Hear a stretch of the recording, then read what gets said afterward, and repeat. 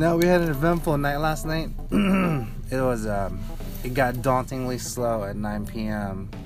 And to a fault. I mean, it's kind of nice because one, we got to get out of here earlier. Two, we didn't need the amount of bodies that we usually have in this building. So I already cut people.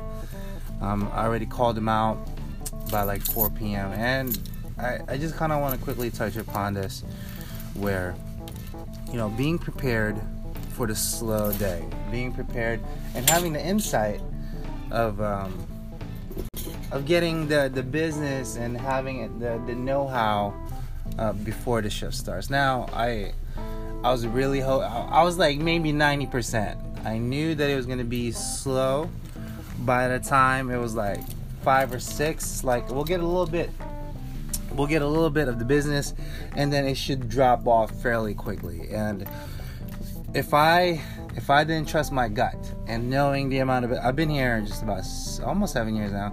Every January, same kind of problem, and I'm glad I stuck to my guns, because then I would have had 16 more hours on top of what my labor is, and it would have been bad.